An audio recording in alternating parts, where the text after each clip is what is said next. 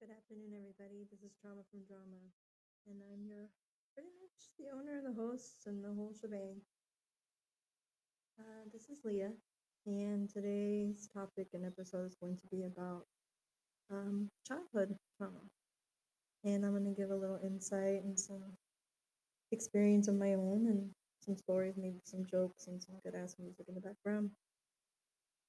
And I know you guys have heard of her trauma featuring Corday. And it's true. You want no drama from the trauma.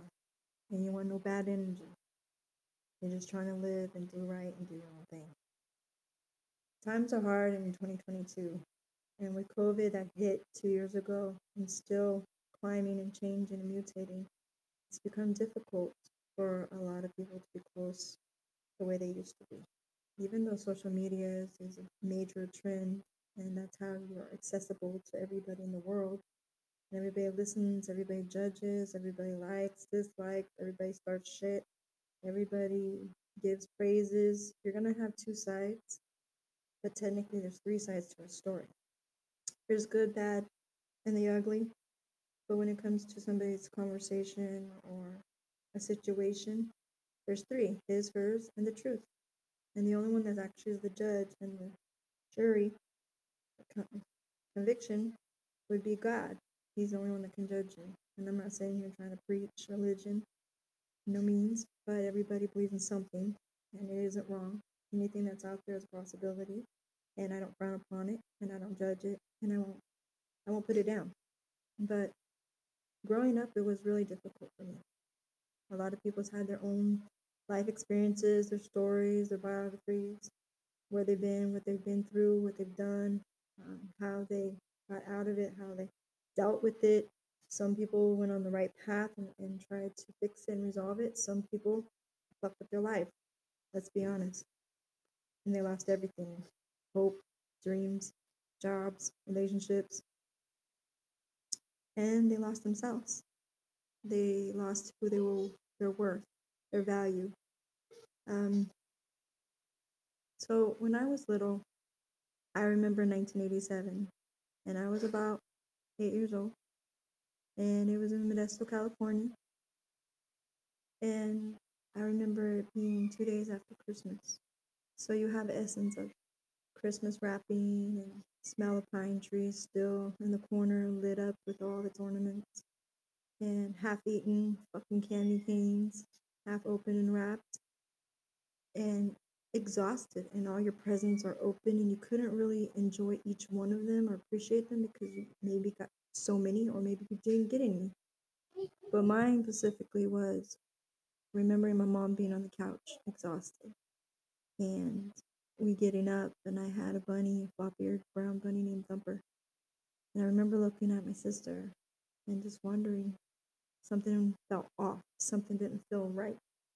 And then when my mom woke up, and she's like, she got a call, and I don't know what it was about. Frantically, she's rushing, like she has ADD or something. And she's a smoker, smokes 100, marble bites, whatever you want to call it. And long hair, still got that 70s look and trend. And she comes into our room and she's like, she couldn't explain and don't ask questions pretty much. Pack up. And I'm like, pack up what? So here I am, packing up the things to go. And I remember I had a little shirt. It was Supergirl. So it was a baby version of Superwoman. And I wore that shirt until I couldn't fit in that motherfucker. I mean, I stretched it all out, cotton and all, polyester, make it work. So I looked over at my bunny and I'm like, how am I going to take you? I can't take you. What's going to happen to you? And I remember my mom getting in all of us in a hurry, still trails of a mess and essence of Christmas. And from that moment on, I knew my life was going to be broken. She put us in her 1986 gray Jeep, the kind that you had the vinyl kind of plastic roll up and roll down windows and backing. And she drove like a bat out of hell. She stopped at an Arco, getting gassed up. And she didn't say why, where we were going. She just drove and drove and drove and drove. 4 or 5 hours later, we're in Los Angeles. And I'm like thinking in my little mind, why are we driving so far away? What happened? Scared, thinking, I just lost my dad to prison, or that'll be another episode. But we pull up to this house, the ones like you see in Friday, those ones. They have the step up and they have the porch, that kind of structure. And here comes this older lady with short hair. It's kind of like silvery, golden. She resembles us. So she had to be family. So my mom called her name is Barbara, but they called her Mary. I don't know how the fuck she got Barbara from a Mary, just like Richard and Dick. I don't know. But she did. And the look on her face was not pleasant. It wasn't welcoming. It was like, what the fuck are you doing here unannounced? And what are you doing? And there's a lot of history I never knew about my mom. I didn't know about my aunts or uncles. So I don't know their upbringing. We were really shut in the dark on a lot of things, but we were exposed to so many things we shouldn't have been exposed to at our young age. So she rushes us out. She goes in, we go in the house, and all three of us are sitting on the couch. Quiet. Not really much light. There's not much in the house. You could tell she wasn't made of money. And no TV turned on, nothing. We just sat there quiet, wondering what's happening. And she goes into the room with my aunt, and she's like, they're screaming. And they're yelling. And she don't know what to do. And I guess she hadn't spoke with her older sister in so many years. But they calmed down. Then they started laughing. And the next thing I know, now I know what the smell is. Back then I didn't know. They're in there smoking fucking weed and getting high. And the next thing you know, the shudders and the yelling and the fighting and the fucked up language went to laughing and reminiscing. And we're still sitting in the fucking couch going, what the fuck? Exhausted, tired from a 5-6 hour trip. And thinking, all I kept thinking in my little mind was, I want to go back fucking home and play with my fucking new toys. I got a Cabbage Patch named Dean Alfred with a little yellow patch hair and some overalls, blue and white, checkered. I got a bunny. Who the fuck's gonna feed it? Who the fuck's gonna clean it? You know what I mean? He's not gonna clean his goddamn self. Excuse my French. So, Jenny, me, and my sister, Lissa. 4 years and 1 year and 1 month and day apart, all of us were. And Jenny's not saying nothing. She's just looking at us, trying to keep us calm, kind of like, just quiet, like, don't start any fights, don't get in trouble. And Lissa, she was always timid, and she was kind of a follower. She just went along with whatever. She was the baby, and Jenny was the oldest, and I was the fucking one stuck in the middle, which you all know who was born in the middle, how it is. Let's not lie about it. The oldest, oh, it's a wonderful thing. It's the first baby in the family. Woohoo! Second generation born. Yay. And they get everything. Second child, you get fucking hand-me-downs. You get whatever's left over, it fits. The baby, oh, it's the last one. Everybody's got to coddle and love it, and she's spoiled as fuck. Just like I guess my mom was. She was the baby of the family of 5. And I'm just sitting there thinking, fuck both of you. Fuck this life. I became a tomboy and independent, did everything on my own, played on my own, did my own imaginative shit. Well, them two went off and played and did their thing, left me out. I don't give a fuck, but it's whatever now. So they come out all high, laughing, eyes fucking low like they're Chinese, red, bloodshot, grinning from ear to ear like a bobcat. And I'm thinking to myself, okay, I'm glad y'all figured out what the hell we're doing. So are we coming up for a little vacation for a couple months? Or what is going on? Because you just ripped us out of our home. Our dad went to prison. You're not working. You're not really doing nothing. And you're always in some type of drama, involved in some type of bad shit with bad people. I mean, there was these people, we'll get to that in another episode. But she looks at all three of us, and we look over, and she introduces finally. This is your aunt. This is my older sister. We're gonna stay here for like a weekend, and then we'll go back. And in the meantime, she's gonna watch you. So we're like, what do you mean she's gonna watch you? Where are you going? You know? The other two, they didn't ask questions. They just stared in shock. Me, I was the outspoken one. I was the one that was loud, herbaceous, didn't give a fuck, was blunt, and told you, and I shouldn't be talking like that at my age, and I get stopped the fuck up. But I don't care because I want to know who, what, when, where, and how. You know, you put us on this earth. We didn't ask to be born. What are you doing? We look up to you with trust and protection, and we're innocent, and we're sponges, and we're trying to grasp what this world is, how to act, how to show emotions at the proper time. The next thing I know, she lights up a fucking Marvel light. And in the back then, they didn't give a shit if it was in your car and you're hotboxing with tobacco and your kids are dying and now they have asthma and lung cancer and shit now and problems and wonder why. They were like, she was like, all right, so I'm just gonna go back. And it was almost like my mom was on shit. I'm like, calm the fuck down. She's going like Speedy Gonzalez back and forth, pacing, smoking. And I'm thinking, what the fuck's on fire? So my aunt just shook her head and she stayed quiet, just looking us up and down. And at that time, she was like 47. My mom was like, I want to say early 30s. So she got back in her Jeep. She hugged us goodbye. Jenny and Lissa, they just stayed in the house. And me, I ran out there and I'm like, where are you going? She goes, I'll be back. I'm going to go back home. I'm going to pack up all of our stuff. We're going to move to LA. We're going to have a new life. We're going to be safer. We're going to thrive here. It's going to be okay. It's going to be good. But I still didn't know what she was running from. I didn't know what she was involved in.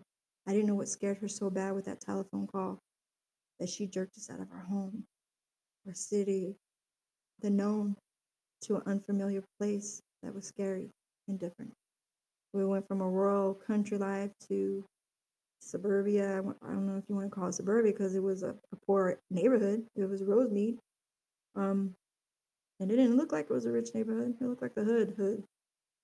So she said she was coming back. And I started crying. And I just looked at her. I went inside and looked out the window from the couch. And I knew she wasn't coming back. It's kind of like that fucking cliche when they say, I'm going to go to the store and be back. And the motherfuckers never come back. And then they wonder why we have so much trauma and PTSD and we can't function and our relationships are broken and we're just broken. Not even duct tape could fix us. Not even super fucking Gorilla Glue. We're broken. And scar tissue, it doesn't ever grow back. Ashes, it never rebuilds from ashes. So how do you go from there? How do you go from something like that? And that's the root of it. That's how it starts. I don't ever remember my mom and my dad fighting. My dad, he was a quiet man. He was very respectful. He was very clean, worked hard. He made anything with his hands. He fixed everything with his hands. It's like the old school norm for a man, you know? The provider, the protector, the professor. The woman's the nurturer, the lover, the cooker, the cleaner, and pretty much to be fucked. You know what I'm talking about.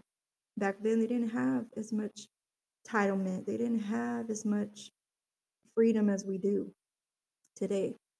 So my mom, she just left and never came back. And then my aunt just looked at us and said, well, let's get you guys situated. There was nowhere for us to fucking live. There was no extra room. There was nowhere to put 3 freaking kids, from a teenager to a mid to a baby practically, in a little ass home. So we had to live on the floor in the living room, and every day it was a bitch because we had to clean up, fold up, put away the pillows, the blankets, the blow up, the couch. And I just remember all we ever did being there was be kind of like her bitch. We did chores. That's all we did, chores. And I would watch her eat this all these expensive, good ass food. She would give us the shitty ass food. Like, you know what I'm talking about? Pizza rolls and fucking top ramen. Ain't nothing wrong with top ramen. Don't get me wrong. I still eat the motherfucking shit. And add some chili and I don't know, spices and some meat and fucking onions, maybe. I don't know. I ain't knocking it. But you know what I'm saying. How are you gonna sit there and let us starve and not feed us, not clothe us, but you're getting paid from the government for us? And then over time, my mom never came back. She never answered my aunt's calls. So a week goes by. I'm like, she's not coming back. I was right. And I pray to God every single night. What did we do? What did we do so bad that our dad went to prison and our mom fucking left us? And the last time I seen my dad, I opened up the door to the back door of the police car, Modesto Police Department. And I said, Daddy, get out. And he said, baby, I can't. Daddy did something bad. And I said, but don't you love me? And I said, get out. Get out. Why are you going? What did we do? And he's like, you didn't do nothing, baby. And I just remember feeling lost and alone and missing my dad. Because I'm not gonna lie, I loved my dad more than I did my mom. I was a daddy's girl. I wanted to learn everything my daddy knew. And I was like his son that he never had. I was a tomboy. I was into sports. I was in being rough and discovering stuff and going outside, finding all the damn animals you're not supposed to mess with snakes. And my mom jumping off the toilet saying, what the fuck? Get out of here with that. What's wrong with you? To everything you could think of, to finding ways to fix every single thing. I wanted to be a healer. I wanted to be somebody who would save the world, who would make it a better place, a happier place. And then when my mom did it made me more angry, and it made me more, the anger actually made me more stronger. It made me not weak. It made me not timid or scared or have that fear. It made me so angry that it destroyed most of my life, honestly. And I would go out in the backyard and I would throw a ball. I was in softball. And from that moment, we just had to either stick together and take on what was given to us. And I would always hear my aunt talking shit about us. She couldn't stand our little fucking asses. I don't know how many times she told me to my face, you guys are bad apples. You wonder why they left you. You're not loved. You're not wanted. Because we would act up. But that's normal for a child that just lost both of their parents to stupid, irrelevant shit that should have never happened. And none of our other fucking family members would take us, that were closer, that we knew, that we understood, that we grew up with. So that even made it even worse. We dropped us off with an old ass lady who don't know nothing about us, ain't close, and don't want us. How fucked up is that? I remember having 50 cents and going down to the Asian store. And I bought a blue crab. And I thought it was going to be my pet. It was 50 cents. I didn't know it was a dinner. So I brought it back. Fucker died within an hour and a half. And I thought, damn, I can't even keep that alive. Then I learned later on in life that was just for food. Stupid shit. You know what I mean? The little things.